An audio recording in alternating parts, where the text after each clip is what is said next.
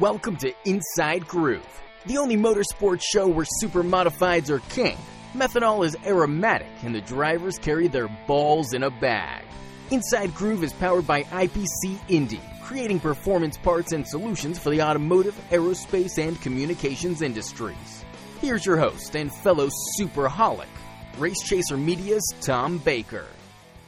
Hello, everyone, and welcome to another episode of Inside Groove Supermodified Podcast. I'm Tom Baker, happy to be back with you again for another week of Supermodified conversation. Going to keep this open, short and sweet today. Actually, we're going to try to keep the show relatively short and sweet, but not sparse. We have a nearly 1 hour interview that we did. I don't want to even call it an interview. It was a conversation with Larry Trenca, who became one of the few three-time guests on this show. And I didn't even realize that I had forgotten I'd had him back on a second time. But he pointed out that it was his third time on the show. And great to have Larry on always, because he's a great friend and as passionate about supermodified racing as anybody I know. Brought him on because he has is finishing up the restore of Steve Gioia's 1976 Classic winning car, which was the car that Steve and the family built for the 75 season, the Gioia 9, or the Gioia Chevy. And so he is hoping to have it at the track for the Classic in a couple of weeks. So that would be exciting. So I thought it was time to get Larry back on and talk to him about that. And conversation went off in a few different directions, but just a really, really fun talk that I had with Larry. So look forward to that coming up here in just a moment. This is, however, episode 81, so we must have a little conversation about the number 81. And oh boy, I love this. Ron McLeod. Why not? It's the Ron McLeod show. So we'll talk a little bit about that coming up as well. And then we're also going to, of course, revisit a classic. We always do a classic rewind. And I love fans that are so ardent. They're such great fans and supporters of this show that they'll tell me when I screw up. And Brian Cavalier pointed out to me after he heard this last week's show, episode 80, I said I was going to do a backwards trilogy, and we had done the 77 Classic Rewind a couple of weeks ago. Then we did 76. So this week would have been 75. He said, you already did that one last year, which, again, shows you my aging brain. So I said, well, thanks for letting me know. So I thought about just going and kind of cutting and pasting, but then I said, no, that wouldn't be any good. And I was trying to figure out what other classic would I like to do. And he said, well, before I could say anything to him, he said, well, if you're taking requests, I'd love to know your thoughts on the 79 Classic. So I said, done. So we're going to review the 1979 Classic on this show. So all of that is coming up. Of course, I want to start the show and lead into the break by saying a quick thank you again to everyone who supports the show, from all of you who listen and share, to the sponsors of this show, Jeff West and IPC Indy, of course, Rich Worth and J&S Paving, and Sean Cathcart and Skip's Fish Fry / LaGroff's Pub. We're going to step aside. I love keeping these opens under 5 minutes, and darn it, I succeeded today. We're going to take a break. When we come back, you're going to hear the conversation I had with Larry Trenca the other day. We'll be right back with that right after this. Victory Custom Trailers is the place to go for your next new or used trailer or coach. Being personally involved in the racing community allows Victory to fully understand what racers need in a trailer. They have over 200 coaches and trailers in stock for a variety of industries, and they can serve anyone in the continental U.S. If you're looking for something custom, they can assist in designing a trailer to fit your needs. Check out their entire inventory online at victorycustomtrailers.com. Okay, folks, I want to tell you about one of our sponsors here on Inside Groove, Indy Performance Composites. They're a premier composite design and manufacturing company creating performance parts and solutions for the automotive, aerospace, and communications industries. Jeff West and his team are amazing. They do all kinds of work in the motorsports industry, from dirt tracks to NASCAR to IndyCar, supermodifieds. It doesn't matter. If you've got something that you need designed or fabricated, let them help you transform your idea, your vision, and your budget into a workable high-performance solution. They have all kinds of services, from 3D printing to finishing services. End-to-end composite solutions is what they are. Check them out, ipcindy.com or indyperformancecompositesinc.com, and tell them that the folks from Inside Groove sent you. Okay, welcome back to the Inside Groove as we continue with episode 81.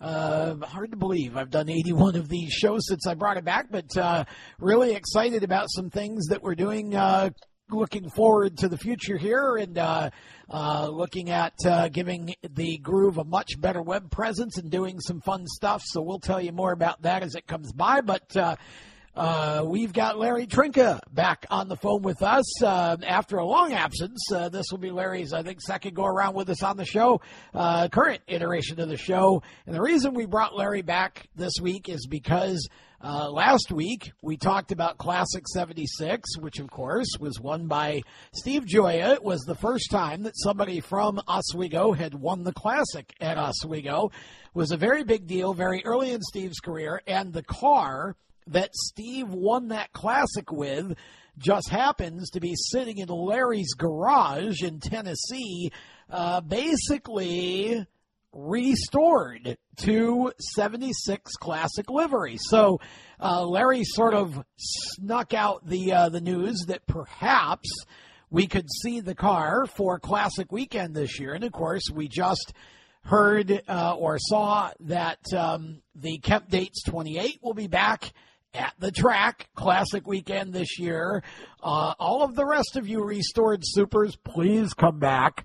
And let's have a big thing with restored supers at Classic this year. But Larry's on the phone with us, and happy to have him on the program again. Larry, I can't wait to hear the details. You and I haven't talked in a good while about what you've been doing with the Gioia Chevy, the Gioia 9. Gosh, when I saw it, probably April or May of last year, it was, barely. I don't know that you'd really even started much of it yet. And now you're ready to potentially bring it to the track. Maybe, please, yes. Tell us a little bit about, first of all, let's go all the way back. Let's start this at the beginning. So how did you acquire this car? We know that you have Steve's mid-90s Nestle car that you have, the last one he built, I think.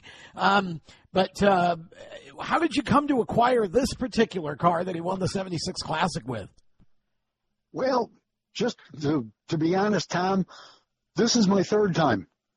I feel honored. I'm in rare company. Is I it believe. Is it your third time? Maybe Jeff Abel.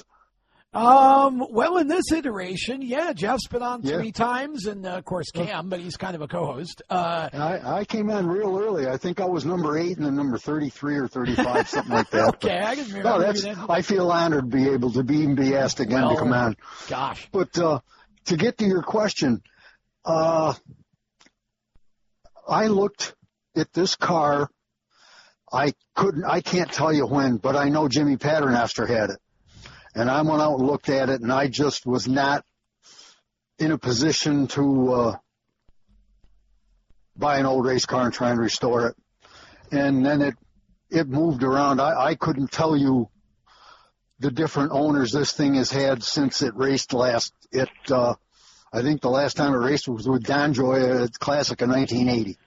That sounds right. It went to Steve took it to the auction once, I believe, and it did not sell. Oh. So he brought it back home, and I believe Steve Miller bought a bunch of parts from it that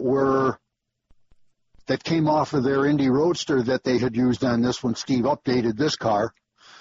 Let's see. Then it went from Steve to, it sat around for a few years, and Scott Lyons bought it. I was going to say, I was thinking that either Brian Morrison had it for a brief second and Scott bought it from him, or Scott bought it directly from Steve. I couldn't remember. Scott bought it from Steve. Okay. And I had always thought that Brian Morrison owned it, and then it went to Canada. And then I believe Jimmy Paternoster bought it from him, but he was non-committal to owning this car. So I've just given up trying to figure out that little piece of the lineage of the car. Interesting. But it went to Jimmy Paternoster, and then there's another gap because Jimmy can't remember who he sold it to. I keep telling him I'm going to send him some Prevagen, but he laughs.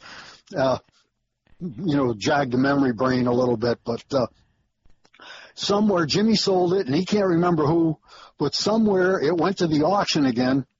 Steve, I guess, from what I hear, Steve Miller bought it because there were still some decent parts left with it, and the story I got was he brought it back to Steve Gioia. Oh. And it sat in Steve's shop for quite a while Steven was racing, and I guess Dave Ioso started hounding Steve to, you got to restore that car. You got to restore that car. It's a classic winning car. It needs to be restored. So the story I got was one day Steve brought it out to Dave's. Yeah, it said, go ahead. So, yeah, he's there. Your great idea. You're in charge. So Dave had it for a while, and he was right about the time that Eric started racing. Dave had the Gioia classic winning car, and he still had the old Gibson Roadster that Gary Albritton owned. The gold car, yeah. Yeah. He was in a process of buying a house in Florida, and he was not going to be able to bring those cars with him, so he sold them.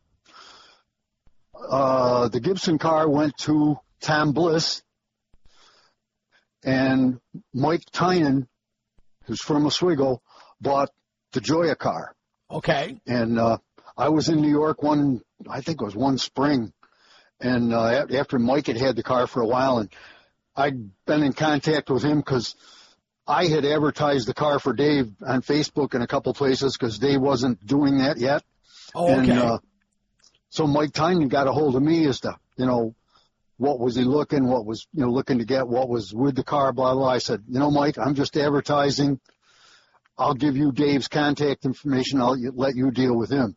So I was in New York one spring, and I just said, hey, Mike, can I come out and look at the car? And he said, yeah. I said, man, I tried to buy this thing a while ago, and I passed on it when Mike bought it because I just wasn't to a point where I could do another car. Right. So it wasn't long after that, Mike had decided he was working a lot of overtime at Alcan, and he didn't think he would be able to do it. So he approached me, and he said, hey, I'm thinking of selling the car, and I know you'll do right by it.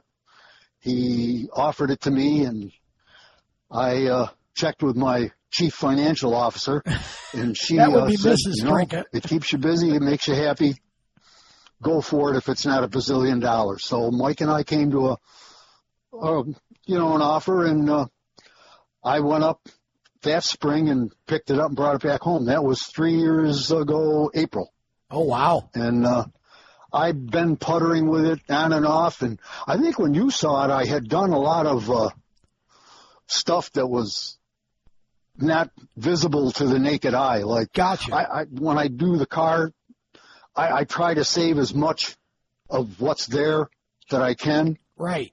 Number one, because I don't have a very huge budget to work with, and number two, I was always taught that once they're only original once, and save as much original stuff as you can. So I just try and clean stuff up and reuse it if it's possible. Yeah. And so when you saw it, I had done everything I needed under the body. I think I had the cardboard body on it when you were here. Right. You did. That's right. Yeah. I went from there, and I took a little time off and, worked around the house and did some other things, and because it was summer. And so I got at it pretty hard last fall with the intentions of bringing it up for the old timers a couple weeks ago. And that I really thought I could have got it done, and now that in retrospect, I probably wouldn't have been able to make it up, only because I would have run into the same things I'm running into now. I got you. And but the body's on it. Really, right now, if I had 4 blown up tires, I could get it on the ground and roll it outside. But body's on. It's all red with a white stripe. I got most of the white on it. Kathy Gioia is in the process now of doing up the numbers and graphics for me. Oh, nice. And if we get her done and get it up for Classic, which is my goal, where she's going to put the numbers and stuff on it when we get up to New York in a couple of weeks. Okay. I got you. So it was interesting because you were telling me that you were having some issues with the tires not seating properly on the wheels.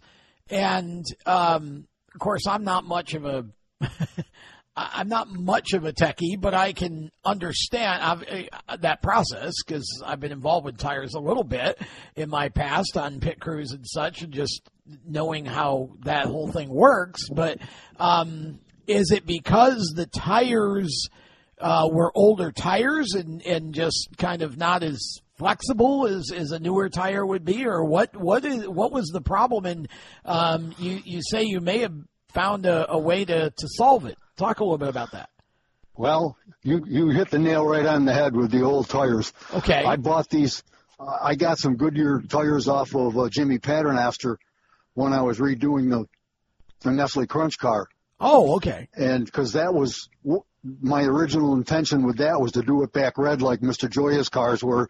In the 1990, when we ran that car the first year, that was when they ran Goodyears all the way around. So I bought some Goodyears off of Jimmy Paternoster. Gotcha. And then some things transpired, and I wound up doing the other car back white as the Baby Ruth car because I was looking to get an invitation to take it to a Legends Day at Indianapolis because Davey Hamilton had driven the car, and he's a former Indy 500 starter. Right. And then that fell through. But so that's why that car has Hoosiers and the Goodyears set aside. And now okay. when I went to use them, I got 2 of them. I've got 2 of them to work. 2 of them didn't. But I've got one other one I got from Mike Tynan when I got the car. I think he got it from Dave Ioso. And I'm going to try that one hopefully tomorrow, see what that does. If not, I've got another card up my sleeve, and I'm waiting on a phone call to see if that will pan out, which would be to borrow someone else's wheel and tire for one corner so I could still bring it up for Classic. Oh, gotcha. Okay. Yeah. All right. Well, that's awesome. So we may well see that car for Classic. And, this is 45 years after the 76 Classic that Steve won. And it's really interesting. I kind of detailed that race last week as the Classic Rewind. And, it was kind of fun to go back and look at that because I remember snapshots, in my head, just silly little things. I remember Steve had a bit of a limp when he first walked after he got out of the car. I'm not sure, maybe a cramp or something. I just remember he kind of limped a little bit. Just remembering that, Freddie Graves in the 4-wheel drive car dominated that race, but Steve was, the previous year he had been second and my gosh, the Classic from year one for Steve, the Classic was a race that Steve just did really, really well in, and I can just remember the crowd just going bananas when he crossed the line to win that race. It was just an incredible moment for, Oswego fans because, again, first local driver to actually win the Classic. Yeah, he was. Plus, I believe at that time he was also the youngest to win it. Yeah, I think he was, yeah. Yeah. He was only 23 or so, I think. 22, 23, or 24, somewhere in there. Yeah. Yeah, that was an incredible race. Were you on his crew at that time? No, I just worked a couple out-of-town shows with them over the couple of years. I'd gotten hooked up. Kevin Lyons worked with Steve for a few years, and he had just bought, run around the first or second week of August, had bought the old Buckner car off of Annie Graves. So I was working with Kevin. So we were sort of, still with Steve because Kevin didn't qualify for Classic. So we were with those guys, but not, in an official capacity, if you could call it that. But, okay. No, that was a crazy night. We had a lot of fun that night afterward. Yeah, I bet you did. I bet that fun continued well into the next morning too, like it usually does. Well, there was a whole bunch of us, like myself, Lenny Legault, and a whole bunch of people with friends of Steve's and Kevin Lyons. We had camped up behind McDonald's.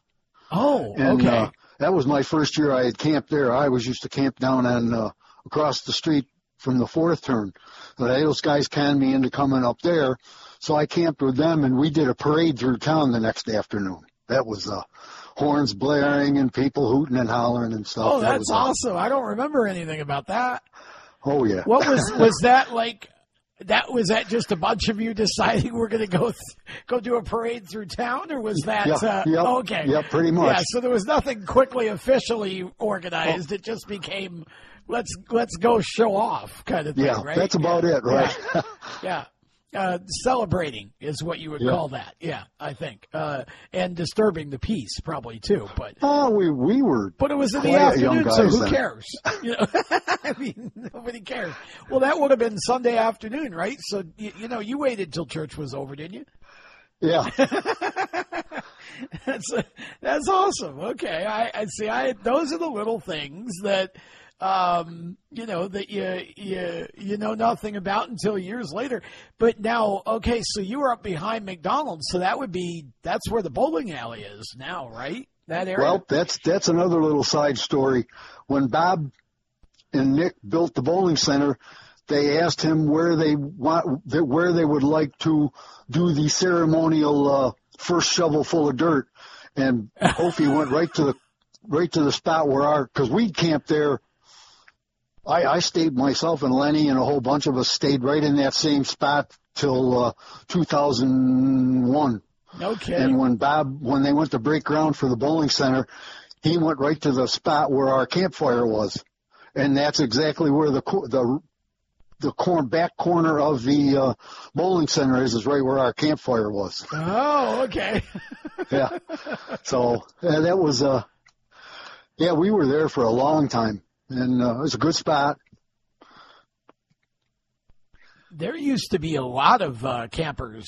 I mean, I can remember being a kid, and you'd get them coming in. They'd start the week before, and I remember getting, my mom or whoever, my dad, my folks, to, just every day I'd want to take a ride around the track just to see how many more campers there were. And, I remember in those days, I think, too, there used to be campers that would actually set up across 104 in the shopping plazas and stuff, too. It was a sea of campers by the time we hit the actual Classic weekend. It was amazing how many, I would guess probably thousands of people, easily 10, 15,000 on the grounds alone. Yeah, probably. There was a lot of people camped out up there for a long time. Incredible. And it's not, there's still a fairly healthy amount now, but nowhere near like it used to be. in those days, I think people used to call it Camp City. And, it's amazing what, and even, you go to a NASCAR race, you get the camping section is bigger than some small towns for a while. It used to be the state, obviously the fairgrounds with Super Dirt Week, which again now has become Oswego with Super Dirt Week, I guess. But it's the social part of that and just the pure fun and yet kind of the adrenaline of all of that over the week. You used to just look so forward to that, and so I can imagine that after Steve won that race, that little spot you guys were sitting in was a pretty hot spot to be hanging out after that one. I would say so. I mean, quite a long time ago, but the specifics are a little vague right now, but well, the statute of limitations would have run out by now, I would imagine. I do remember when in fact, pretty much the same group of us that were with Steve, we were working with Jeff West, the year Bentley won, and so there was myself and Lenny Legault, Donnie Gioia. Donnie, yep, that's right. And that's right. Quite a few of us. Yeah. We were camped in the same spot, and we had a fairly good party that night too. Oh well, because Bentley was probably right in the middle of it, and anywhere Bentley is a really good patty. That's Bentley doesn't go anywhere that a patty doesn't follow. In some way, shape, or form, and. Oh gosh, that was one of those. Oh man, people ask me what my favorite classic memory is, and I struggle with that because there's so many. But oh, gosh, Bentley coming across the line to win that '98 race, and again the crowd. I mean, people climbing the fence, the grandstand fence. It was just amazing. 57 years old, and the man wins the classic in a car that he's never driven. What an incredible Hollywood story played out that day for him to do that. And I don't think there was anybody in the entire pit area or anywhere else on the Oswego Speedway grounds that wasn't just truly excited and happy for him to have won that race. At his age, and I think at that point, he was the oldest driver to win it, and I think he still is the oldest driver to have won the Classic. So the irony of this is that your little camp spot had the youngest driver to win it and the oldest driver to win it. Happened right in that spot. Well, that was a good spot. That was a good spot. I'll tell you, we had a lot of fun in that spot. To this day, when people ask about that spot, I go, yeah, that's the spot Hofi stole on us. See now, Bob, Robert Metcalf is so good at getting these streets dedicated or portions of roads and having these signs. We need to get that spot dedicated somehow and put a little thing up and I don't know what you'd call it because you got to dedicate it to both Steve and Bentley somehow, but you can make something up. That's fun though. My gosh, we even had an unofficial address at our camper because we used to be able to find the same divot that we would dig for the one tire. And we gave an address of 9 Champagne Drive. There you go. I mean, that's... And when Bob put the bowling center up, they asked him, they said, well, you're the only building on this street. Pick an address. He picked that, but they couldn't give it to him for some reason. I don't know. We thought that was hilarious. Oh, my gosh. That would have been so much fun. Again, who knew? And, of course, back in those days, you would have never known that there was going to be a bowling alley and a hotel. Oh, yeah. Right in that, in your little, section there, your little neighborhood. Who would have ever thought all those years ago that would ever happen? So, again, that area, there's a lot of kind of micro history in that that's happened in that area. Apparently, I had no idea. That's pretty incredible. You've had such a long history at the track and in your family, of course, and it must be really special for you to now have 2 restored supermodifieds in your garage, one of which obviously famous for winning the 76 Classic. The other one, again, both of them Steve Gioia. I don't know that you necessarily planned it that way, that both of them would have been Steve's cars. I don't know that you ever started out planning to restore a car at all, but it's just interesting how that's kind of all worked out for you, that you've got so much. The Gioia family is, a multi-generational family with a lot of history at Oswego, car owners, drivers, and Steve being a former track, co-owner and now I think he's still doing tech, still involved. It must be really gratifying for you. Would you have ever thought in a million years that you would be able to go out to your garage in Tennessee and look at two race cars like that?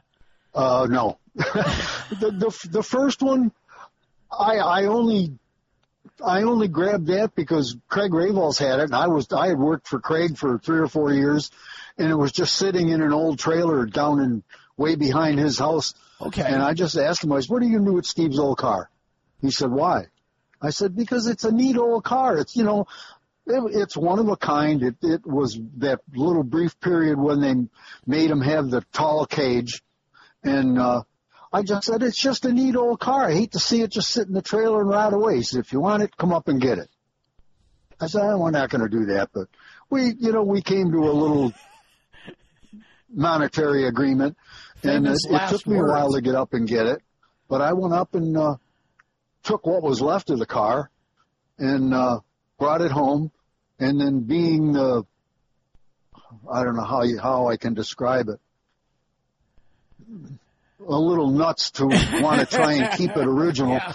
I traipsed all the way back up to Toronto to buy the original rear end out of it. Oh, wow.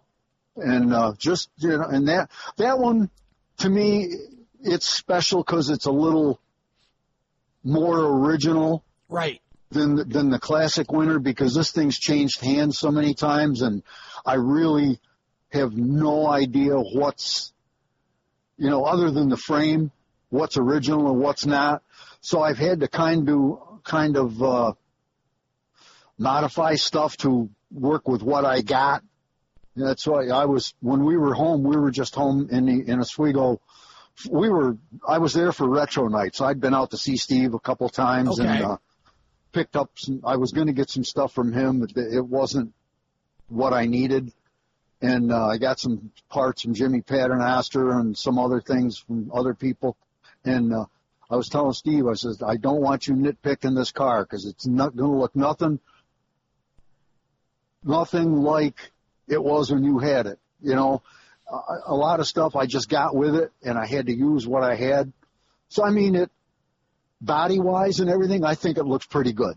Okay. But structurally, I'm not sure because stuff had been modified. Dave Ioso put a different rear end in it, and because all those other stuff was gone. It was old Champ Car stuff and stuff that Steve had bought. Oh, okay. And that got parted out as the car got through different owners and stuff. But, I mean, to me, it looks good. It's good enough to show. I'm happy with it. I got to say that much. I'm happy with the way it's turned out. I just want to get my little tire situation resolved so I really know I can plan on coming back up, because I've still got things to do to my trailer before I come up, because I'd be there by now. Oh, okay. And that's, I'm kind of running out of time, but I'm cutting it close, but I think I can make it happen. I really want to. Well, that would be great. I mean, I'm just happy. Again, we talk about this all the time. I'm happy to see this interest over the last, handful of years or so in all these restored supers. I mean, Jimmy Paternoster, has done obviously a couple of Jimmy's cars, and Steve Miller's done, different people have done Patrick Kelso, I think, was the one, wasn't he, that did the 75 car finally, that the Albritton car, I think. Well, when Patrick got it, it was Dave Ioso had that thing almost finished. Really, all that needed to be done was the frame to be finished, welded up, and to paint the body. Other than that, that car was pretty much done. But Dave was just in a position that he thought he had to get rid of both race cars, in his move to Florida, which kind of happened, but kind of not. Yeah. They still bought the place in Florida, but he didn't move out of Oswego. So they're splitting time. But at that time, he thought he had to, thought they were trying to sell the place in Oswego. And makes sense. So, well, I mean, and again, so, Dave and Patrick on that one, and Steve Miller is getting closer on the 10 pins. I think it's the 71 version. I believe so, yes. 10 pins, yep. And so, there's all these. I mean, and of course, really, obviously, you've got Martell's are restoring Jimmy's 89, the Champagne Booth car.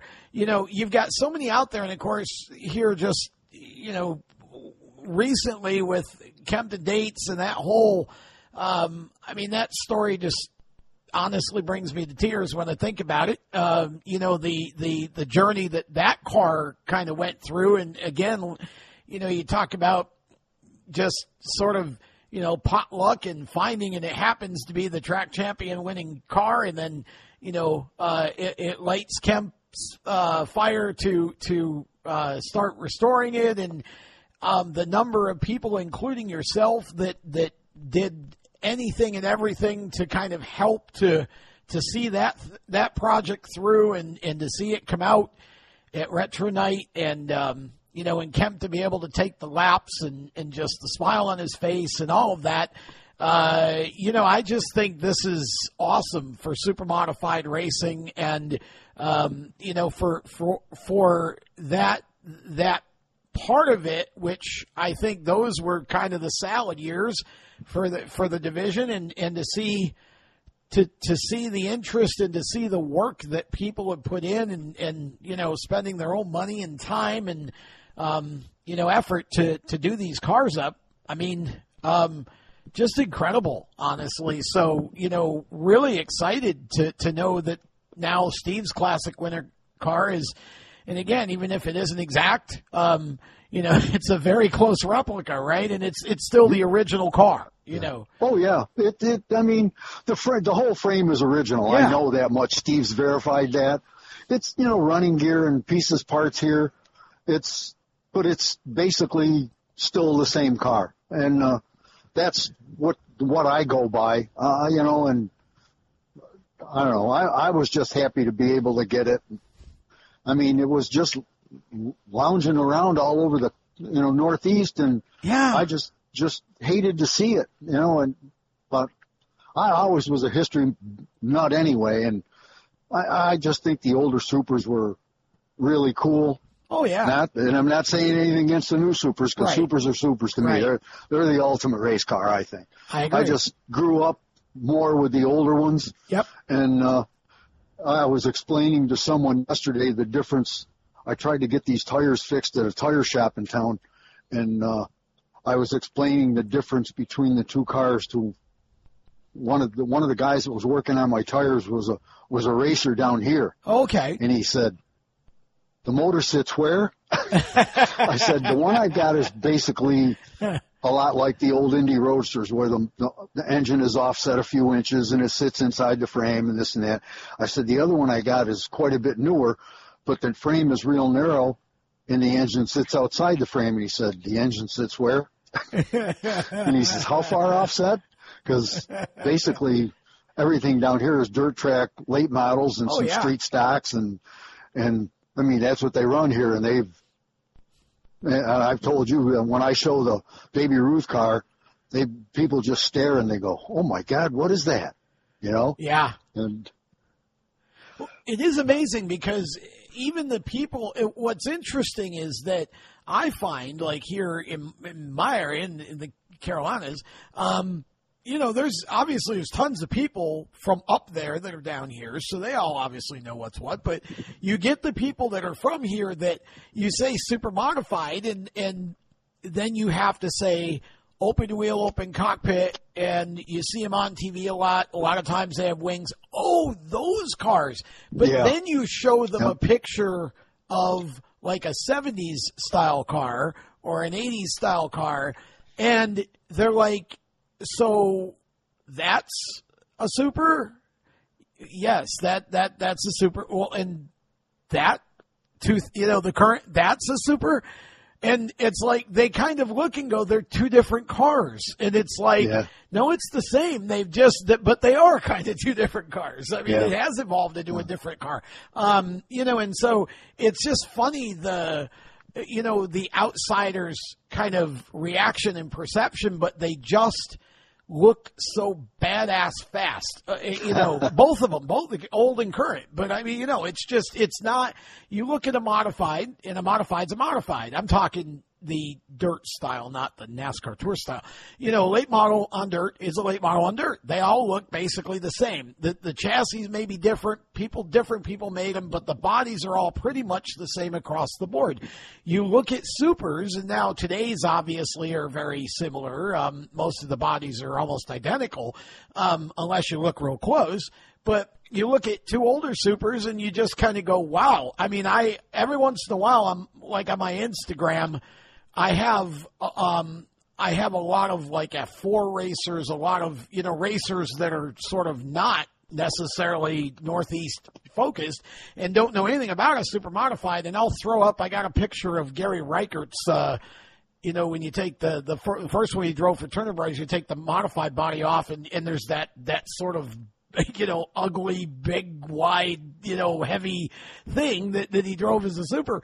And I throw that up there, and people are just like, wow, okay. It's like, and it's, so I think that there's still a place for, I think there's an appetite for the old stories, the old, the history, the old days, people want to know about that. I think, Dale Jr. does such a great job on his podcast doing a lot of that with like NASCAR and whatever.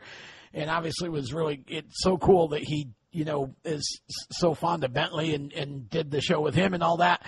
But, I think, across the board in the sport, I think there's that appetite. And so, you're able to be a small part of preserving some of that history. And then when you take it and show it somewhere, especially, somewhere over there in Tennessee or whatever, where obviously there hasn't been a super modified presence in forever. I mean, I think, I keep hearing that, who is it? What's the ISMA racer? Is it Kyle Edwards? Somebody keeps saying he's from Memphis, Tennessee, and it's like, really?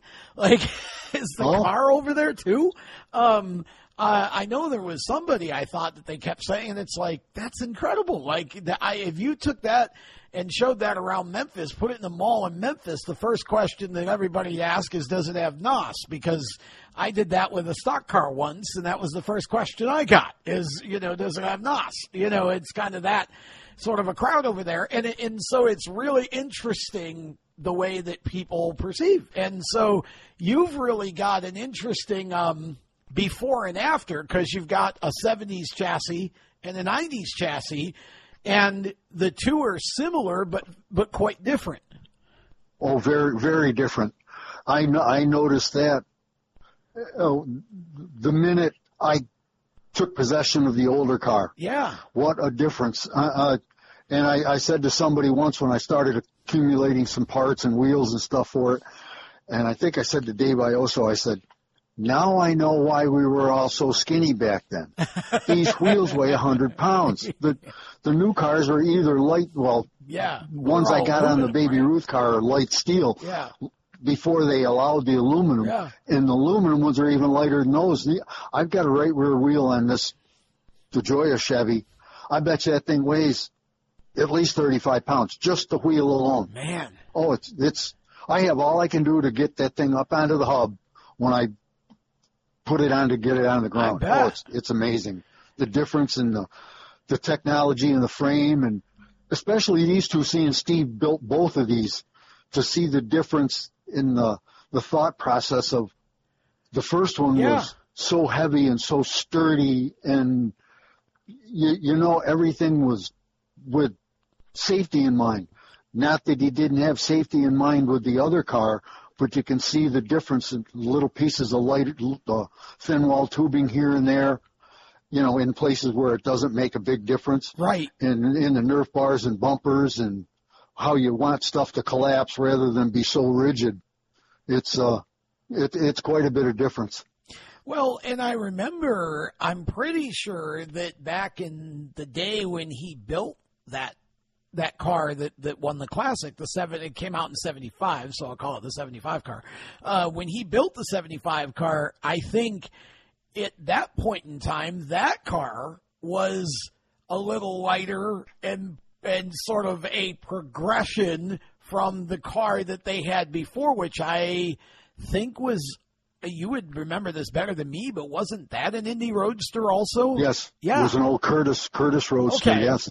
So, you know, it's funny now to think about the fact that when you look at that car, the 75 car that you got that won the Classic, that at the time was lighter than the car they had before. And then you look at the 93 car, I think that's when that was built, the Baby Ruth car you got, you know, again, how it had evolved. It was just really amazing, honestly. When I took the Baby Ruth car, I headed to a bare frame, and I have a guy down here that builds dirt late models and street stocks. He's only a couple miles from me. I needed to get some Nerf bars bent and put on, you know, welded up. I had the thing to a bare frame. I put it on a little roller, dragged it out to the back of my truck, and lifted part of it up, put it in the back of my truck, lifted the rest of the frame out, pushed it all the way into the bed of my pickup. Got it over there, and we did what we had to do. Now here, I can't remember. I had to take the older car to the same man here about a year and a half ago. We had to replace couple pieces of the frame that had rotted out and blown out. Okay. I had to borrow a trailer, and I could barely lift it a foot off the ground. Wow. To get part of it in the trailer so I could push it onto the trailer. Amazing. That's the difference. I mean, the older car probably weighs about 300 pounds or more, and the other one only weighs 2-something. Man. It's just amazing to see these two cars side by side, and there was two in between these two also. Yeah, that's true. Yeah. Yeah. Yeah, it's really it's amazing to think that too. That again, what you've got skipped basically 2 generations, because as you say, he built, I think it was 79. He built the first offset, and then gosh, I don't even know. Maybe a couple years later. I don't remember. I think he built the other car. I know that was the '85 track championship car, but I think he only ran the first offset for maybe 3 years. Yeah, okay. I was going to say that's the one that went to Timmy Nelson. Yeah, but I can't remember exactly how long he ran it. Yeah, but I know. I'm pretty sure he had run the track championship car for at least a couple of years before he did. 1985 yeah, I'm sure when he of won that. the track championship. I'm sure of that. But yeah, it just amazing how, you know, it kind of the progression, just even looking at Steve's cars, you know, the progression, what did it evolve to until the last one, which is the one you have, obviously, the Baby Ruth car, the last car he built. I think he had, of course, he had Don Ramage's car, and I think that was the one that he kind of finished out with as far as an owner, and then he did some other driving for other people along the way. And then I think they did build a new car that I think the cars that Steven had were all Gioia built cars. Yes. You know, he built two other cars. One of them was the first one that Steven ran. Yeah. And there was a twin to that, and that thing still races. It's Ralph Clark's car right now. Oh, no kidding. The 350, yeah. No kidding. See, I didn't even know that. Oh, wow. So Clark's car is a Gioia chassis. Yes. Interesting. That's a pretty good story right there. That Ralph bought that from Steve, never raced it. Before he even raced it, he bought a new engine and then decided not to race, raffled off the engine, sold the car to Danny Connors. Oh. Connors never raced the car. It sat in his garage for I don't know how long. I'm pretty sure Danny sold it to Dickie Kuhn in France, that team. Okay, Mike France. And yeah. I'd heard, it was probably about 3-4 years ago, that car they got it together, ran like, I think it was Andy Noto, I believe, ran like 15, 20 laps with it, and either the engine blew or the rear end blew or something like that. That car never raced, sat in their garage till about 3 or 4 years ago, and Ralph Clark bought it back. Oh, wow. Now he turned it into a 350. So for all intents and purposes, that car had maybe 20 laps on it with Noto. I guess so. Yeah, from what I read on Facebook, when they had that car for sale, I mean, they were selling the car and engine and everything dirt cheap, just to clean the garage out and get rid of stuff. And but no kidding. And there was a little discussion as to how many laps it ran and what happened to the car and this and that, but it was only a handful of laps. I don't think the thing ever saw a track before or after that until Ralph brought it back, and it's now a 350. So as old as that car was, it was a sort of gently used. Oh, yeah. Yep. Wow. See, now, folks, this is why I love doing this show right here. There's the kind of little detail and story and fun facts that I love bringing out on this show. That is so cool. So that car is still racing. That's incredible. Yeah. I had no idea that was a Gioia car. In fact, I was even to show you how scrambled my brain has gotten to when Ralph Clark first came out. I was in my head. I was thinking Roger Clark in the 55 car, and of course, you know, obviously not the same guy. And then I'm like, no, Ralph. And I was trying to think about Ralph's history. And I couldn't even remember like when he started or what he and to find out that the car he's racing now is a Gioia chassis, that's pretty cool. Now the twin to that car, Steve built the two of them. I'm pretty sure they were either twins or very close alike. Okay. Now that's I think Ray Graham had it. And then Ray sold it to Brian Sweeney because Brian bought it after he ran the newer car that I've got. Yeah, because he bought the Baby Ruth car went to Brian, right? And yep, and that was his first car. And then he had the other car that Steve built, which you're saying is the twin to the the Ralph Clark. See, I'm confusing again. The Ralph Clark car. Yeah. Now that I think of it, I think Brian had it first. And then Ray Graham, because I think Steven raced it when Graham still owned it, and I'm pretty sure they might have bought it from him. In fact, It's still out at Steve's right now. Oh, no kidding. Okay. Yeah. So that car's still intact. Wow. Yeah. Fun. Well, that's I see. I love the history. I love connecting the dots. That's one thing I love about the Facebook pages is, you know, when you can put something, you know, kind of start something like that, and then people connect the dots about a car's history or whatever. It's just fun to do that and remember, you know, because it always gets you, you know, remembering back, and then inevitably one memory triggers another, and it's just fun, you know, the history of some of these cars. But I had no idea. So that may honestly be one of the oldest chassis in the 350 class then. It may be. I think the car that Dalton Doyle ran for Sorrells was older than that. Yeah, it probably was. That was a 94 or 95 Graves.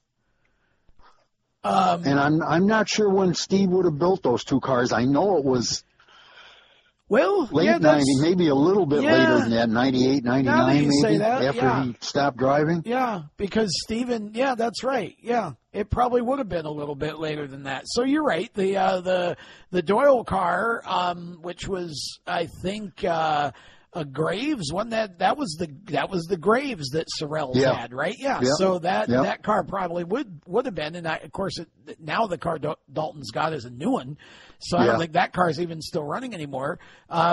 So it would be interesting to know now what the oldest, and it may now be that Gioia car that Ralph has. But that's cool. It's that's fun, and it's just been fun to kind of go back and reminisce a little bit, and it's awesome to talk to you about those cars that you've got and the progress and the fact that the Gioia Chevy, that car just that's a special, again, like Kemp Date's car, that car is a special car to an awful lot of people, and it was a special part of Speedway history. And so that's pretty remarkable that you've got it and that it's just about ready. Get the wheels and tires on it and bring it up. That's the plan right now. I'm not as positive as I was a few days ago, but I'm more positive than I was this morning. I'll put it that way. It's I'm waiting on a phone call right now, and I'm not sure I'm going to get it today because this friend of mine is sick up home. But I'm just hoping that if I can get these 3 wheels and tires to work, I'll only need one. And if I can't get the one to work that I'm hoping I can, I'm going to hope I can borrow a wheel and tire, even though it's not going to be a Goodyear. It'll help the car, it'll be out there and we can, show it better. But well, that would be, again, it's if this show and having you on this show and people listening to the show, we always,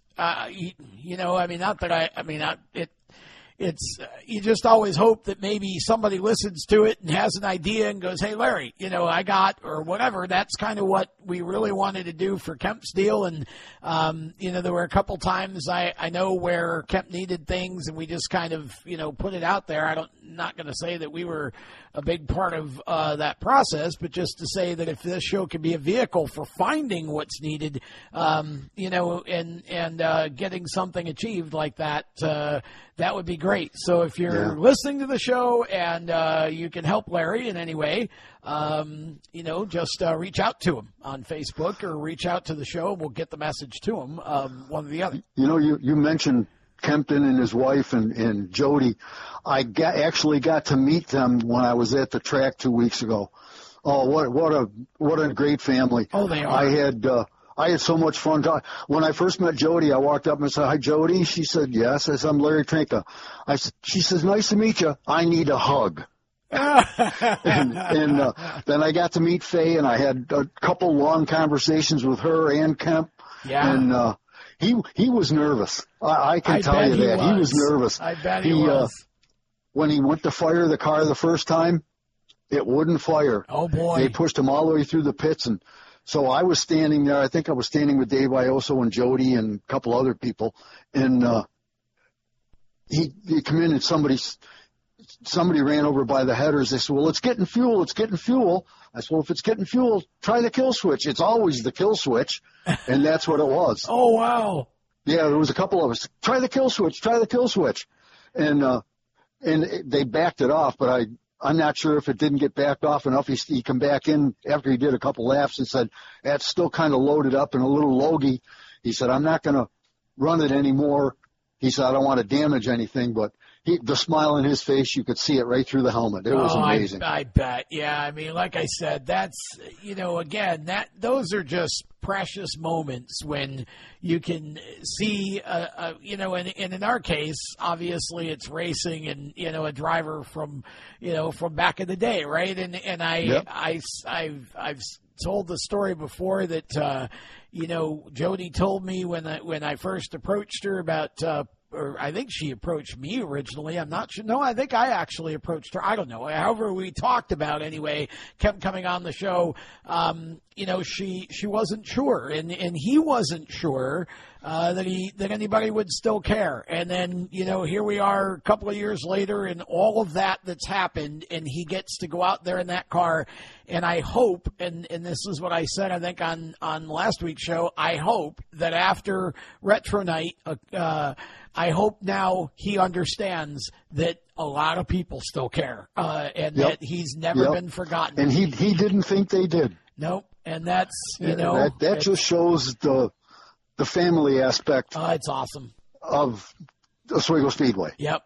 And you've said it a million times, and I think you're 100% right. Well, I mean, it's the super modified division, and even explaining to some of the folks that I'm working with now who are kind of helping me with what I do in my work with branding and all that telling them, because they're not, they weren't familiar with super modifieds, and kind of explaining about, look, it's a small group of people in terms of the current number that are, that have cars and go racing and all that. I said, there are super modified fans from 50 years ago all over the country that are sort of pretending to be things like NASCAR mechanics, but really it's only because they couldn't get a full-time job working on super modifieds. Like it really is an addiction inside of the addiction. There are people who are addicted to racing, and then there are people who are addicted to super modifieds. And, the super modified is a very strong drug. And so, it's kind of like once you've gone super, you'll never go back, right? Nothing else is good enough. And that's really, like I told him, I said, that's the joy that I get in doing the show is that, when I get to tell a story like Kemp's and to make that sort of, put that out there in a place where now, everybody will always be able to go find it. And, and then to see Jody and Faye put together the book and all of the hours and the craft and everything that went into that, and, all of that, and to see Kemp get to go out, what a moment, and so I'm just thankful for everybody that helped make that happen. And, it sure would be nice. I mean, look, it's my show. I could say it if I want to. Sure would be nice to see old Steve hop in that car and go out and take a few laps and just let everybody see it going around the track again. Just saying. Well, I wish my budget would allow me to get one of them to run. But, I mean, that was always my ultimate goal, and I wanted to take a lap around Oswego Speedway in a car of mine. Oh, well, see, you got two, so you could have one. Steve gets in the other, Then you could get out and put Steven in it, and then the two of them could be on the track together. I'll never forget when I took the Baby Ruth car up to the Old Timers, the one time it's been up there, and I had borrowed a trailer from Tom York. Yep. And I got to pull my own race car through that front pit gate into the pits at Oswego Speedway. You'd swear to God I was behind the wheel. I was just all tingly. It was just, I bet. It just blew me away. I kept thinking to myself, holy cow, I bet. I'm dragging my own race car through the front pit gate at Oswego Speedway. This is just cooler than heck, but well, you never know. Maybe someday. Well, again, after what I just saw with the Red Creek Rocket restoration, I just believe that anything's possible, and I think a lot of people would like to see more of what we saw on Retro Night. So, again, Larry, always a pleasure to talk with you, and thank you for, all of the work and the effort that you put into these two cars. Can't wait to see the car, whether I get to Classic and see it there, or whether I come across into Tennessee and visit it in its new home. But can't wait to see it, and certainly thankful for the opportunity to chat with you on the show a little bit again. Well, I appreciate you very much having me on again, Tom, and I would like to see a Classic if you can make it up. And you get to see the car firsthand, right, in person. That would be the way to do it, and that's what I'm hoping for. We'll see how the next week or so goes, and then I'll be able to tell more. But, again, always a pleasure to have you on the show. That is Larry Trenca, everyone, and we're going to take a brief pause and come back with more of Inside Groove right after this. Hey, here's a little fish tale for you. It's about a place named Skip's Fish Fry. Skip's Fish Fry is located at 42 West 2nd Street in Oswego. They're open Tuesday through Saturday, 11 to 7. So don't call them on Sunday or Monday. They're gone fishing. They are open Tuesday through Saturday, 11 to 7. They serve a variety of great fish, burgers, Hoffman hot dogs, conies, lobster, soup, salad. They even have cheesecake if you feel like some delicious dessert. I love their haddock pieces. That's one of my favorites. And they just have great food. It is the best fish in the Port City. I'm not just saying that because they're a sponsor of the show. It is one of the first places that I go to eat every time I'm in town.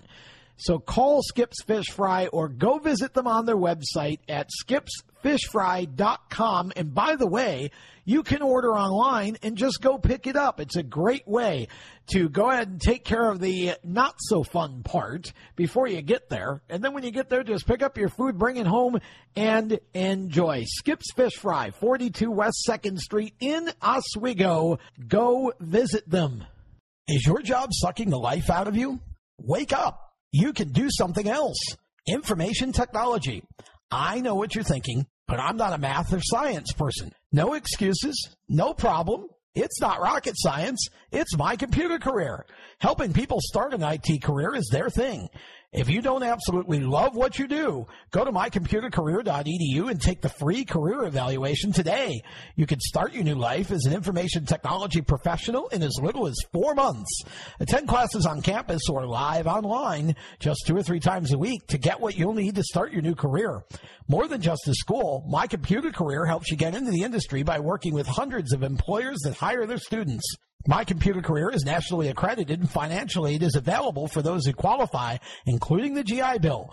Classes start soon, so go take the career evaluation now at mycomputercareer.edu. Mycomputercareer.edu. That's mycomputercareer.edu. Welcome back to The Groove. This is episode 81.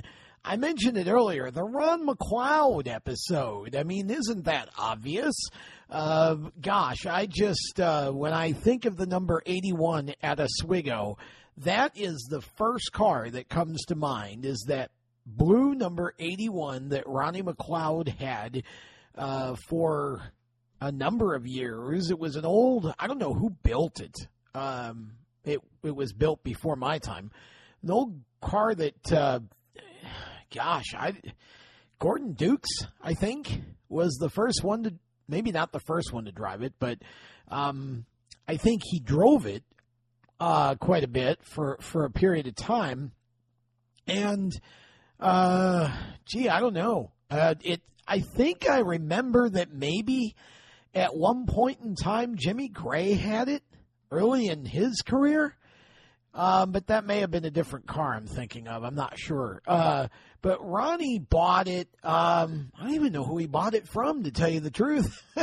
I just remember that, of course, when I first started going in the 70s, Ron drove for Jim Sewell in the 32. They had the upright car then.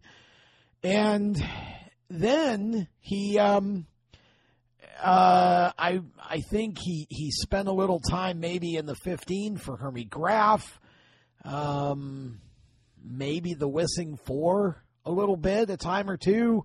Gary Kelly, there were times I don't think Gary was there, and that car had a couple of fill-in drivers at times. I think Ron might have been one occasionally, and ended up driving for Ralph McLaughlin some, too, in the same car, the show car chassis that I think was the ex-Bush show car 45.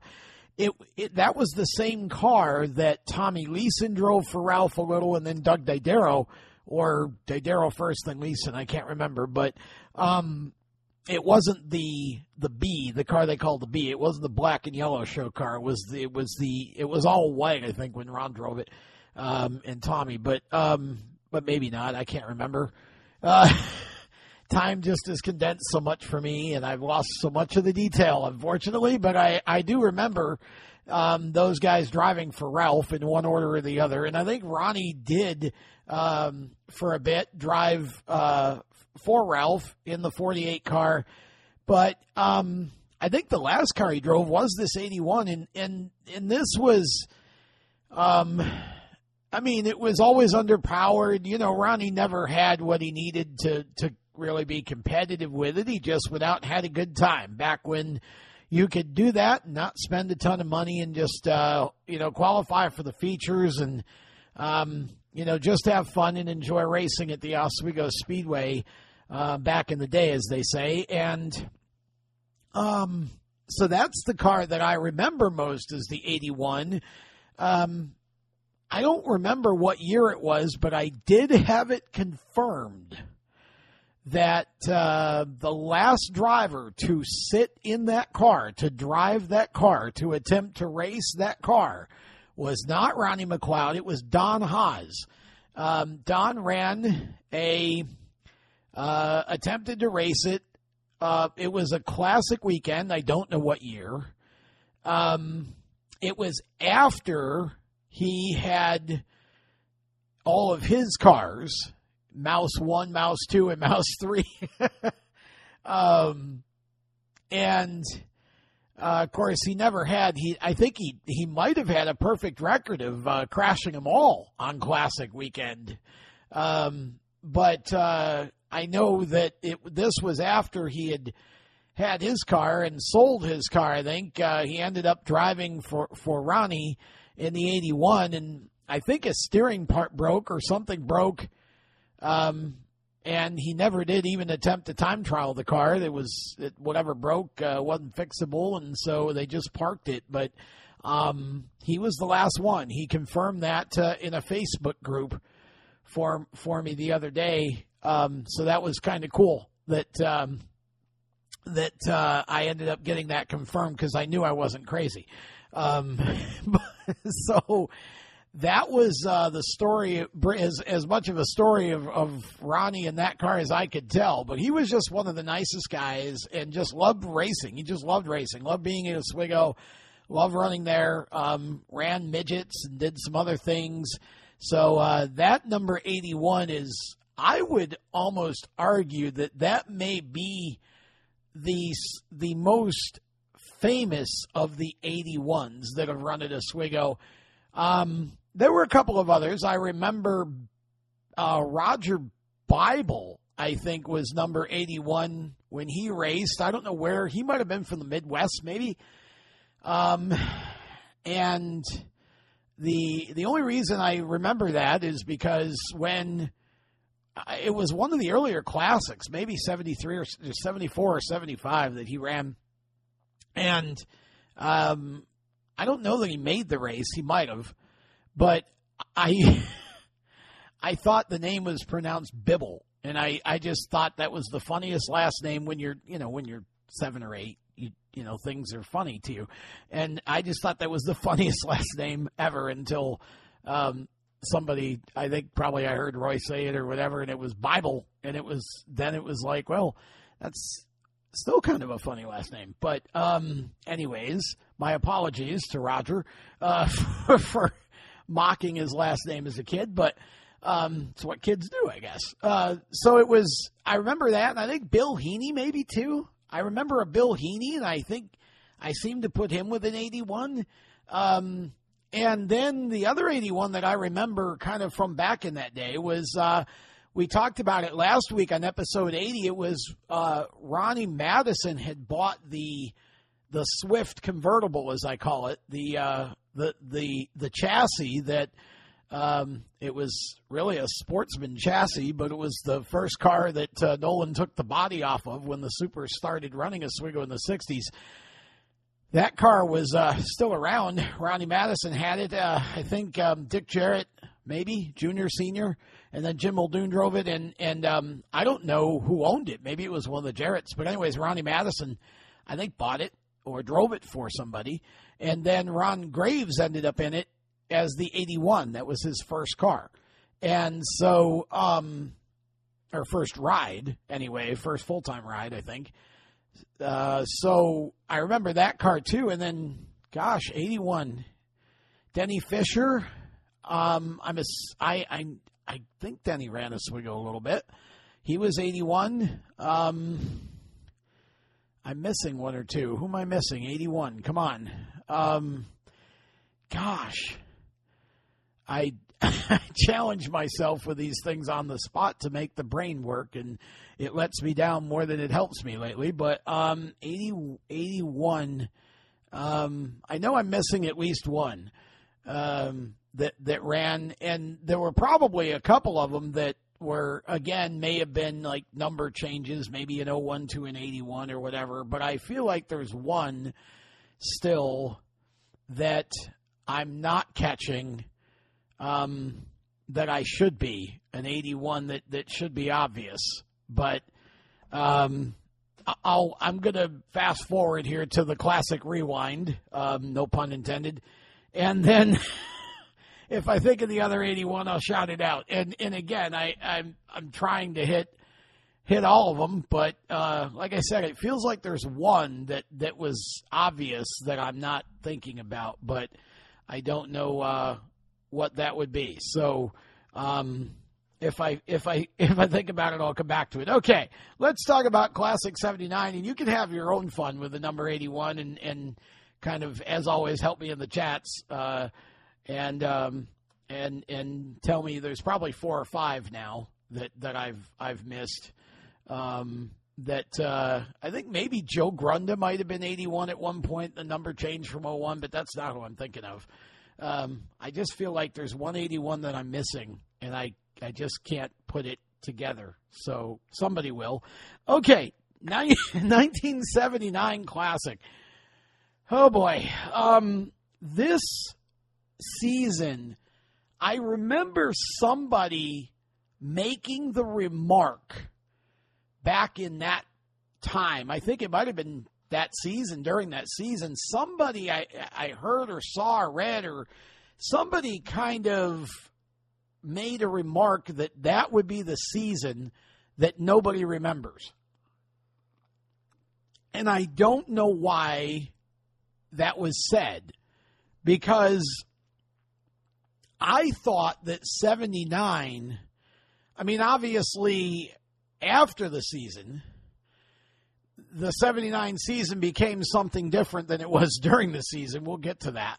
But I thought that season was kind of a fun season in a way, because if you think about the 70s, we talked about the 77 Classic, we talked about the 76 Classic, and the only thing I'll say about the 75 Classic is that it sort of, I feel like those 3 classics were almost like of a kind, of a period. Those 3 classics, because of the level of competition, the number of competitive cars, I feel like those 3 classics were all essentially like a matched set. They were almost a carbon copy of each other in terms of all of those things. Now, obviously, they didn't end the same, but even if you look at 75 and 76,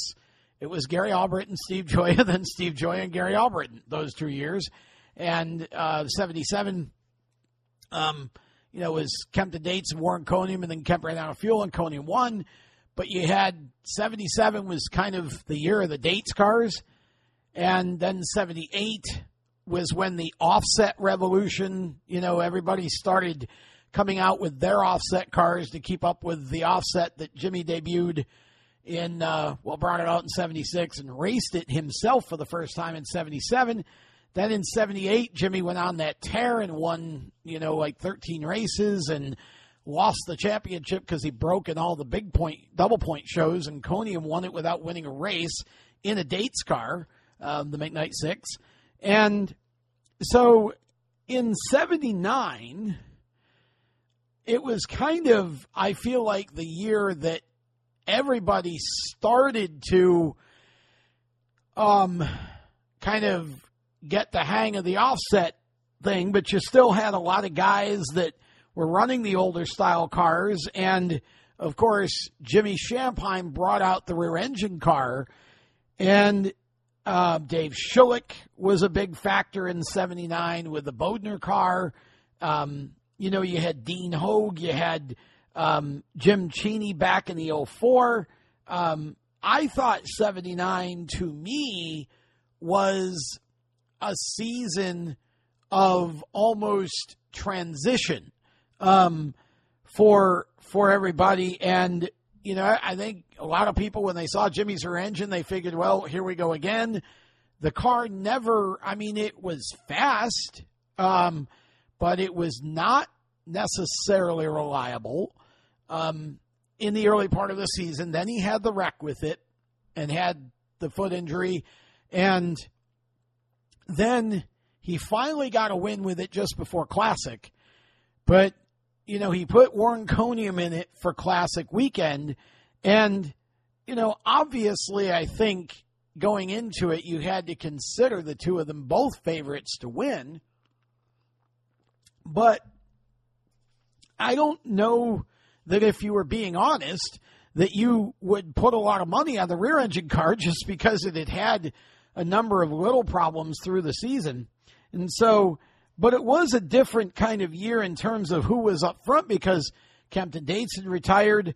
You had Cheney back. You still had Denny Wheeler. You had Coniam. Coniam was gone most of the year.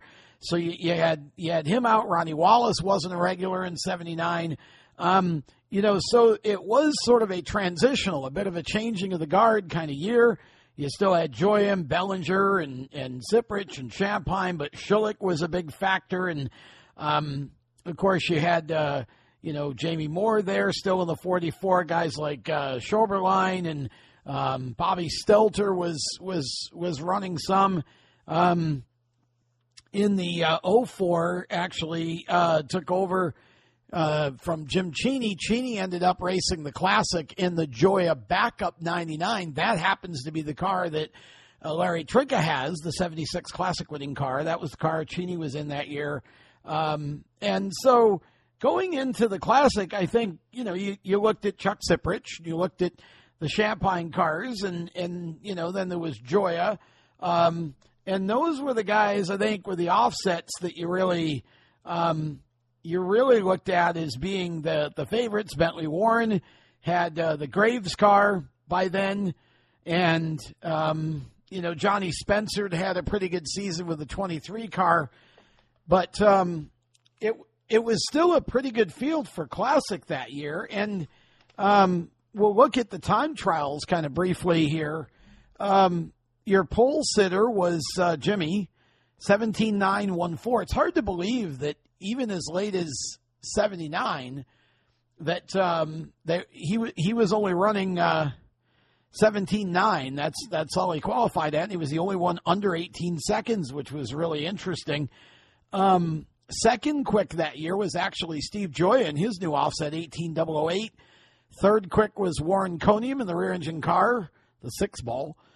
He had 18.024. Fourth quick was Bentley Warren, 18.142. Gary Alberton was fifth quick, 18.284. And then Dave Schulich, sixth. Ronnie Madison, seventh quick in the 67 car. That was the Swift car, the Nolan's last car that he sold to Jimmy Groves in 78 for Ron Gapsky to drive. By that time, Ronnie Wallace, that little kind of group with Ronnie Wallace, Ronnie Madison, I think Groves was still involved, and I think there may have been someone else involved by then too, but Ronnie had a really nice qualifying run with that car, seventh quick that year. Eighth quick was Jerry Buskey. Ninth quick was Chet Phillip in the rear engine car, and that was a height car. And then 10th quick was Lou Bannister. The interesting thing for me that year, there were two things actually. Number one was that Jeff Bodine was in the classic field and time trialed his way into the field with a Clyde Booth 09, 17th quick. Let me run down, let's see, Eddie Bellinger, 11th. Jimmy, yes, it's Jim Spencer here instead of Johnny.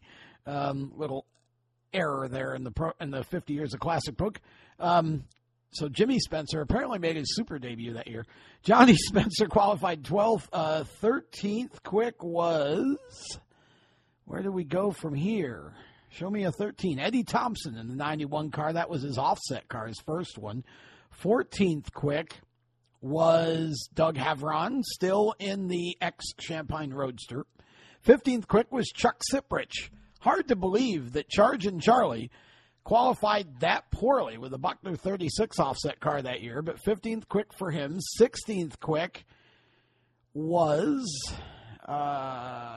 where is Jamie Moore was 16th quick that year. 17th quick was Jeff Bodine in the Clyde Booth 09. I'll tell you more about him in a moment. 18th quick was, they're all over the board here. Brian Herb was 18th quick. 19th quick was Joe Paino in the 06. That was the other green machine, that beautiful green car. Gosh, I love that. The X Del Meeks 2. It was a Dates chassis, Conium 46 to start with. See, 20th was Mark Letcher in the Sewell 32. 21st, Tommy Leeson. 22nd was Jim Cheney in the 99. That was the Gioia Chevy, Gioia backup car. 23rd was Bobby Stelter in the 04. Not the offset. That was still the same car that Warren Conium had driven and Jim Cheney had driven and had the fire in. Merv Treichler drove it. Eddie Bellinger for a while in 78 when his car was sidelined. And Cheney came back 79, then left again. And Bobby Stelter drove it in the Classic that year, was 23rd quick. And 24th quick was Barry Cann in the 66 out of New England. 25th, Dick Batchelder. 26th, Mike Rizzo. 27th, Johnny Logan in the Keenan Addy 35, still at it in 79. 28th, Dean Hogue in the Deuce. That was his rookie year. 29th, I don't see a 29 listed here. Let's see if I can find a 29. I do not see a 29. So maybe they only took, looks like they only took 28 cars out of time trials that year. Some of the ones that didn't qualify, Slammin' Sammy in his number 30, Sammy Carista. Ronnie Graves in the 98, Jim Mayfield in the 58. Mike Schoberline in the 14, Jim Brown in the 55. Paul Strasser in the 33, Brad Licht in the 84. Hal LaTulip in the 75. Steve Miller in the former Miller Sweet 16. He had sold that car to somebody, and they made it 89, and he tried to qualify it, didn't make it through time trials. Skip Smith in the 41. That would have been one of the ex-Wheeler cars, I think. Paul Richardson in the 42. Not sure what car that was. There's Ronnie McLeod in the 81. Bob Garvey, the 49. Don Haas in the 29. Kenny Wheelock in the 08. Denny Wheeler did not qualify that year in the 96. That's rare. Howie Brown in the 79. Ronnie Wallace in the 76. That was still his track championship winning car.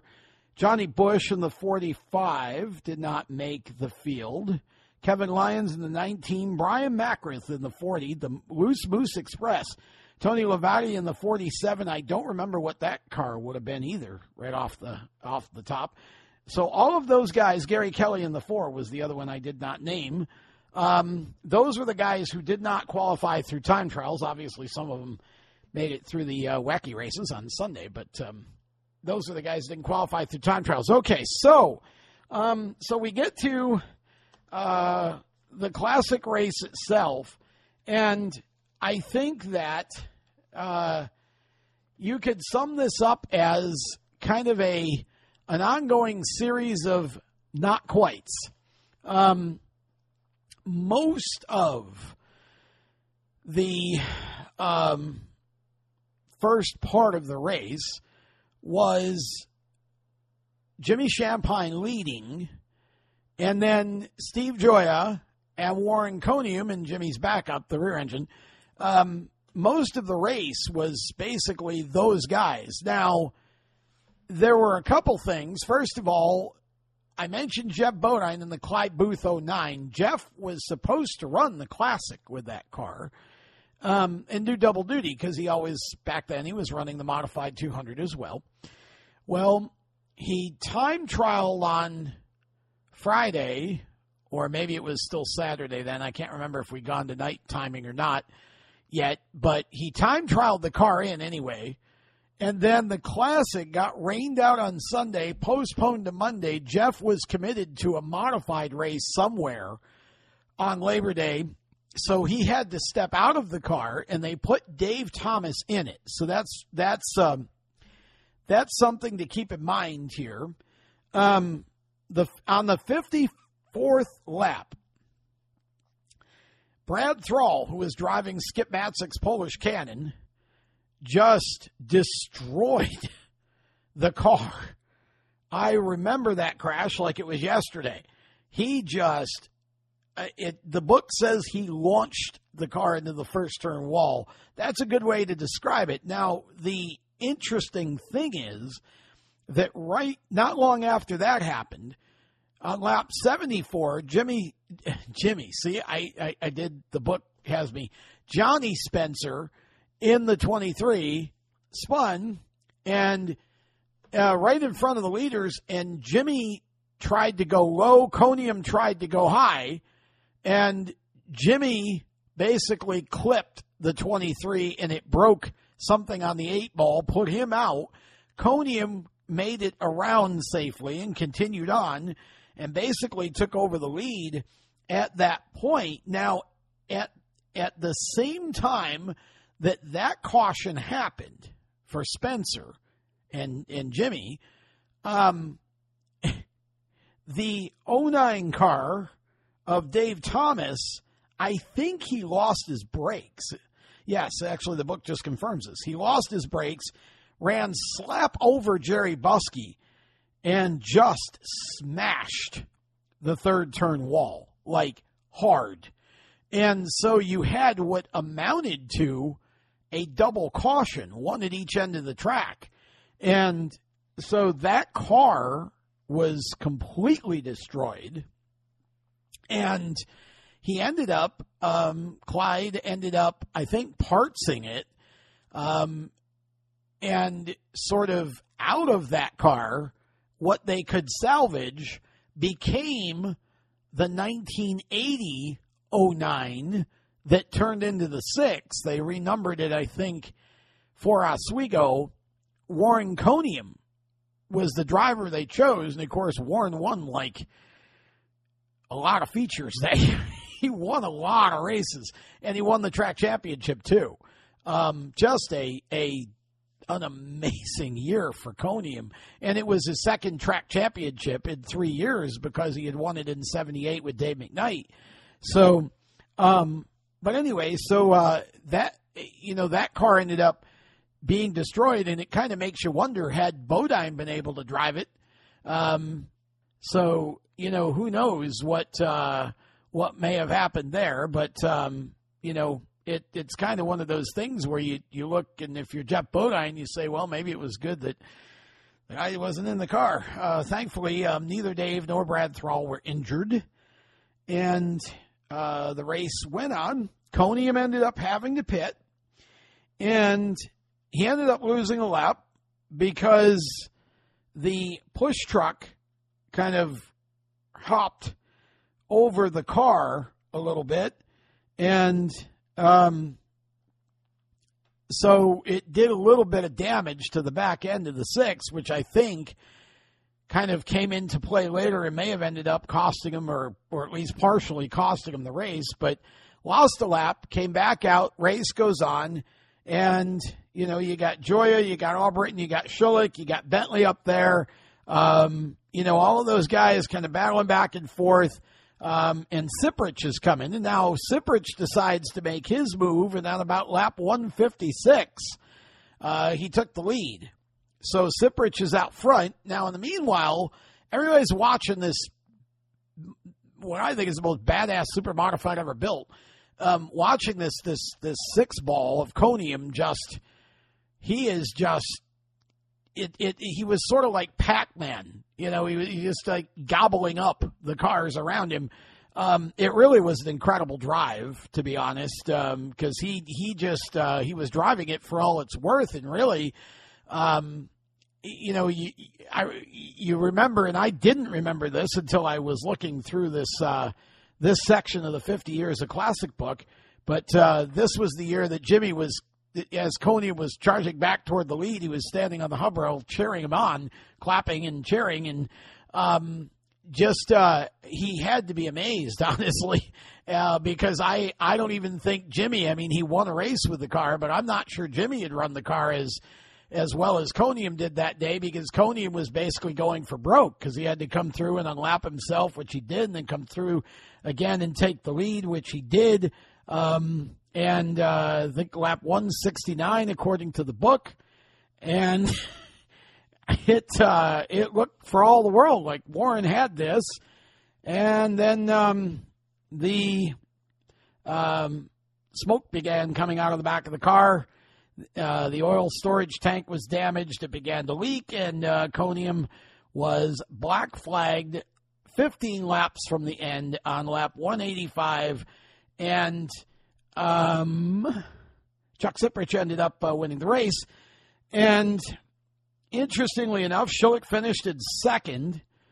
Gary Albritton was in third, and then had some engine smoke. He, too, was black flagged, so Hevron ended up passing Joe Paino, who was running out of fuel, to take third. Paino limped home in fourth. And Jim Cheney, driving the backup 99, finished in fifth. Now, that's kind of interesting, I guess, to tie the whole this whole show into a bow, because a lot of the interview with Larry was about that car.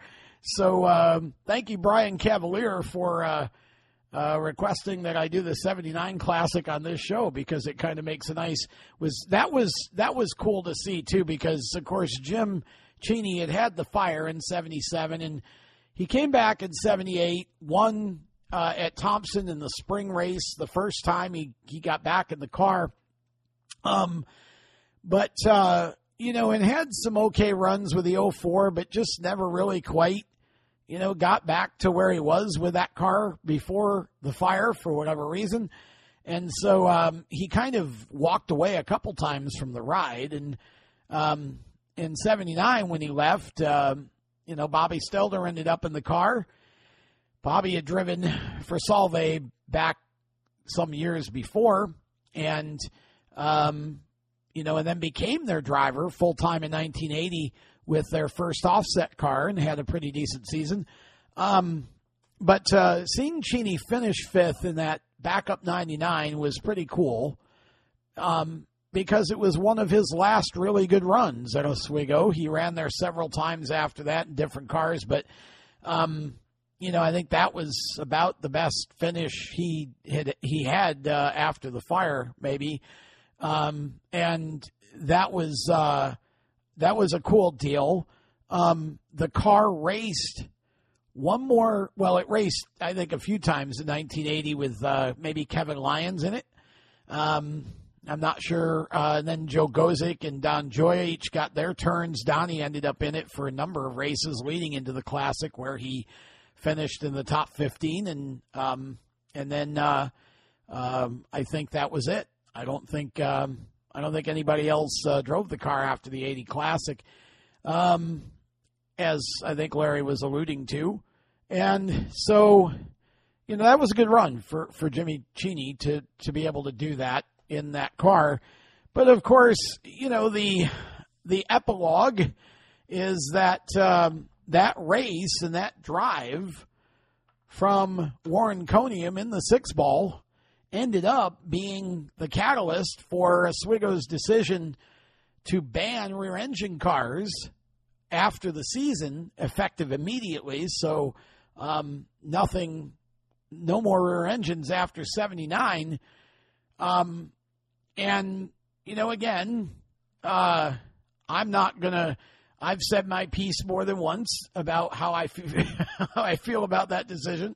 And I will again say that when Dick O'Brien was on the show, he and I had a good discussion about that, and Dick was very candid, and I appreciated his candor.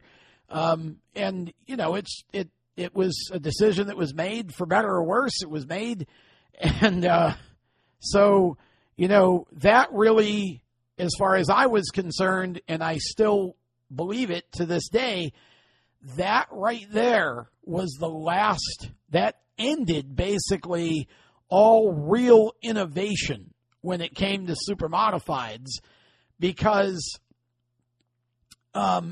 when you look at the blueprint that went forward, you just, now, again, there were changes in the appearance of the cars and, all of that, but you started to get into, in the mid-'80s, as the mid-'80s turned to the late '80s, you started to have the Graves car revolution, and then you had Howie Page.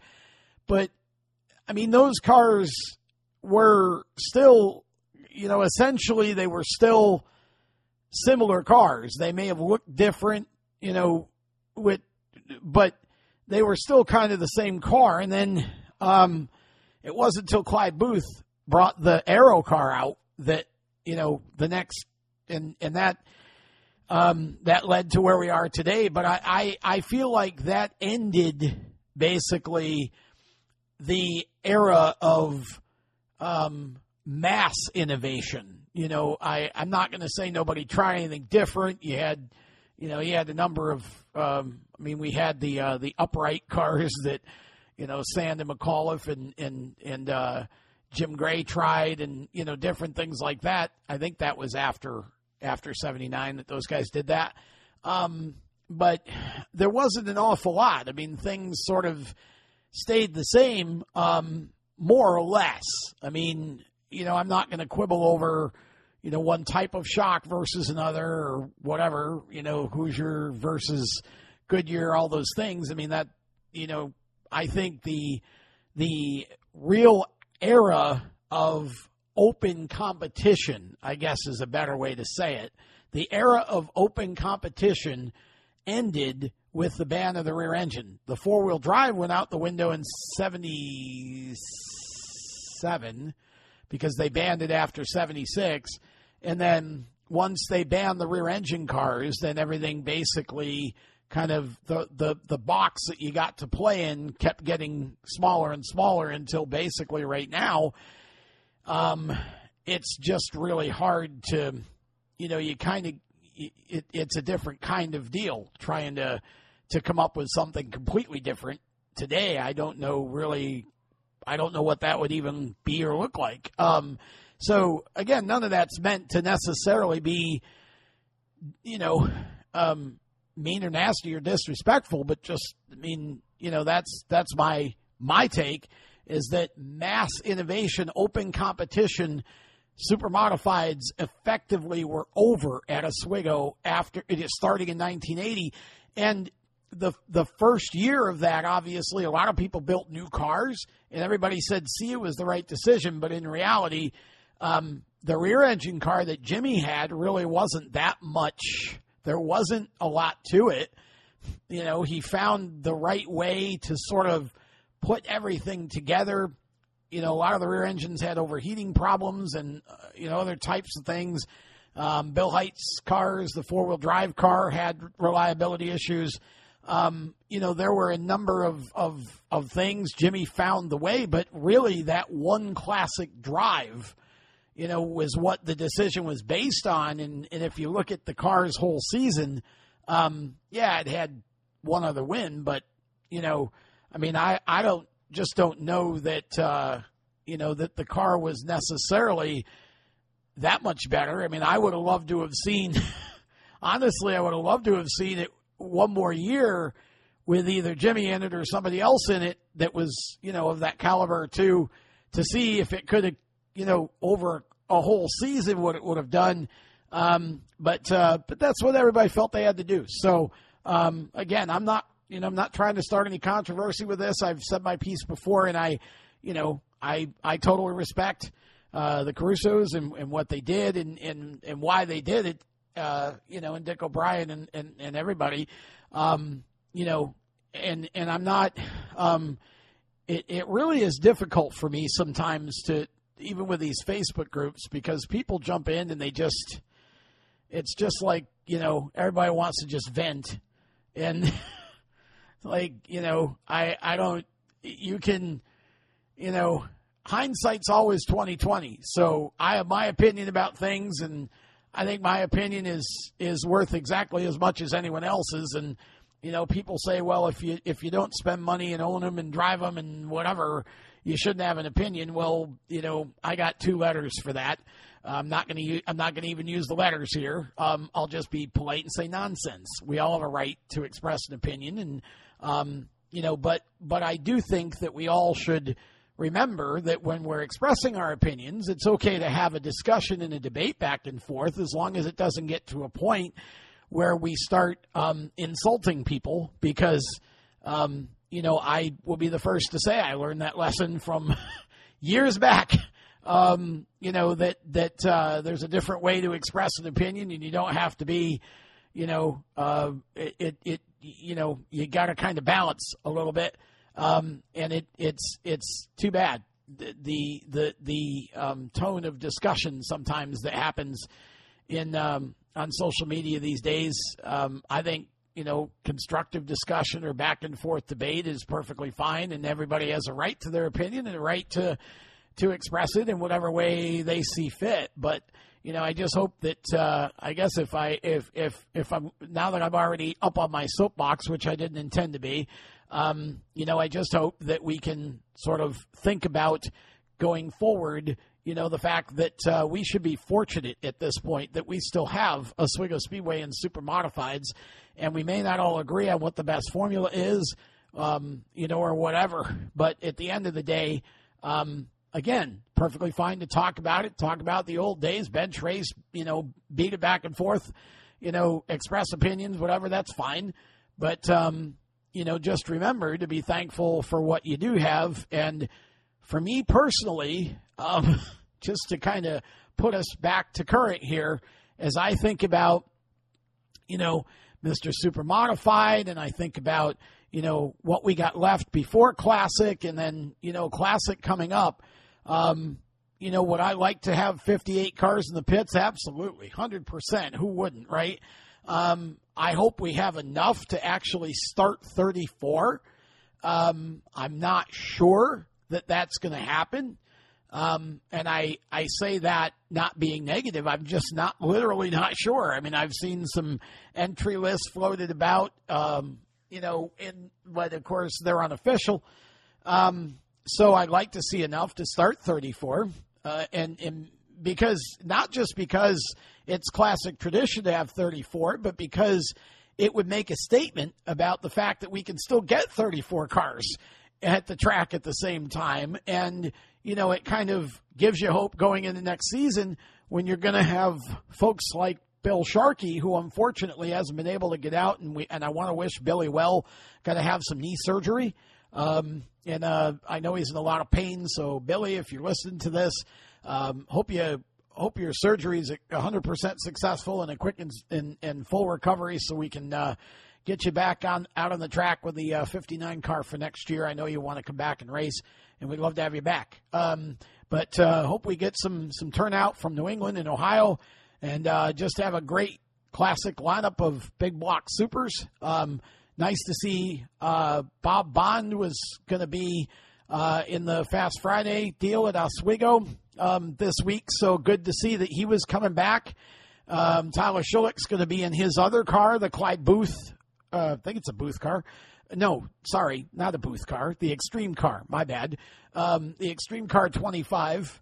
And so again, I just hope for a good, solid turnout. But let's try to remember when we're venting that we should also balance a little bit, and remember to to remember to be thankful that we and I like seeing the 350s grow, and the SBS class has been fun all year too. So really excited. I didn't get to wrap up last week's racing, but we'll try to add that to the agenda for next week. Camden and I missed each other again this week. Promise that it's not that he doesn't want to be on, but he's obviously trying to get ready for racing too, and he has a lot going on, and so do I. So hopefully we'll get Cam back next week, and we'll kind of reflect back on these last 2 weeks. I'm going to try to make sure that we get the winner of Mr. Supermodified on if we can. There are a few of the guys that I've talked to that just haven't wanted to take the time to come on, and that's okay. So we'll see. We'll do our best here, but that'll wrap it up. Gosh, I know I'm still missing an 81 or two, but you guys will fill it in. And definitely appreciate everyone that listens to this show. And again, thanks to our sponsors, Jeff West and IPC Indy, Rich Worth and J&S, the crew at J&S Paving, and last but not least, all of the staff. I keep mentioning Sean Cathcart, but his staff as well at Skip's Fish Fry and LaGroff's Pub. And appreciate all of you listening. Please share the show. Share the show. Please share the show. We want as many fans as we can. I don't care if they listen to all my parts of the show, but I really want them to hear the guests. So, at least share the show so that even if they only listen to the featured guest every week, that's fine with me. So have a great weekend. I hope it's a safe weekend for everybody. Hopefully Mother Nature cooperates. God bless everyone, and we'll talk to you on episode 82 of The Inside Groove. I'm Tom Baker. So long. You've been listening to Inside Groove, powered by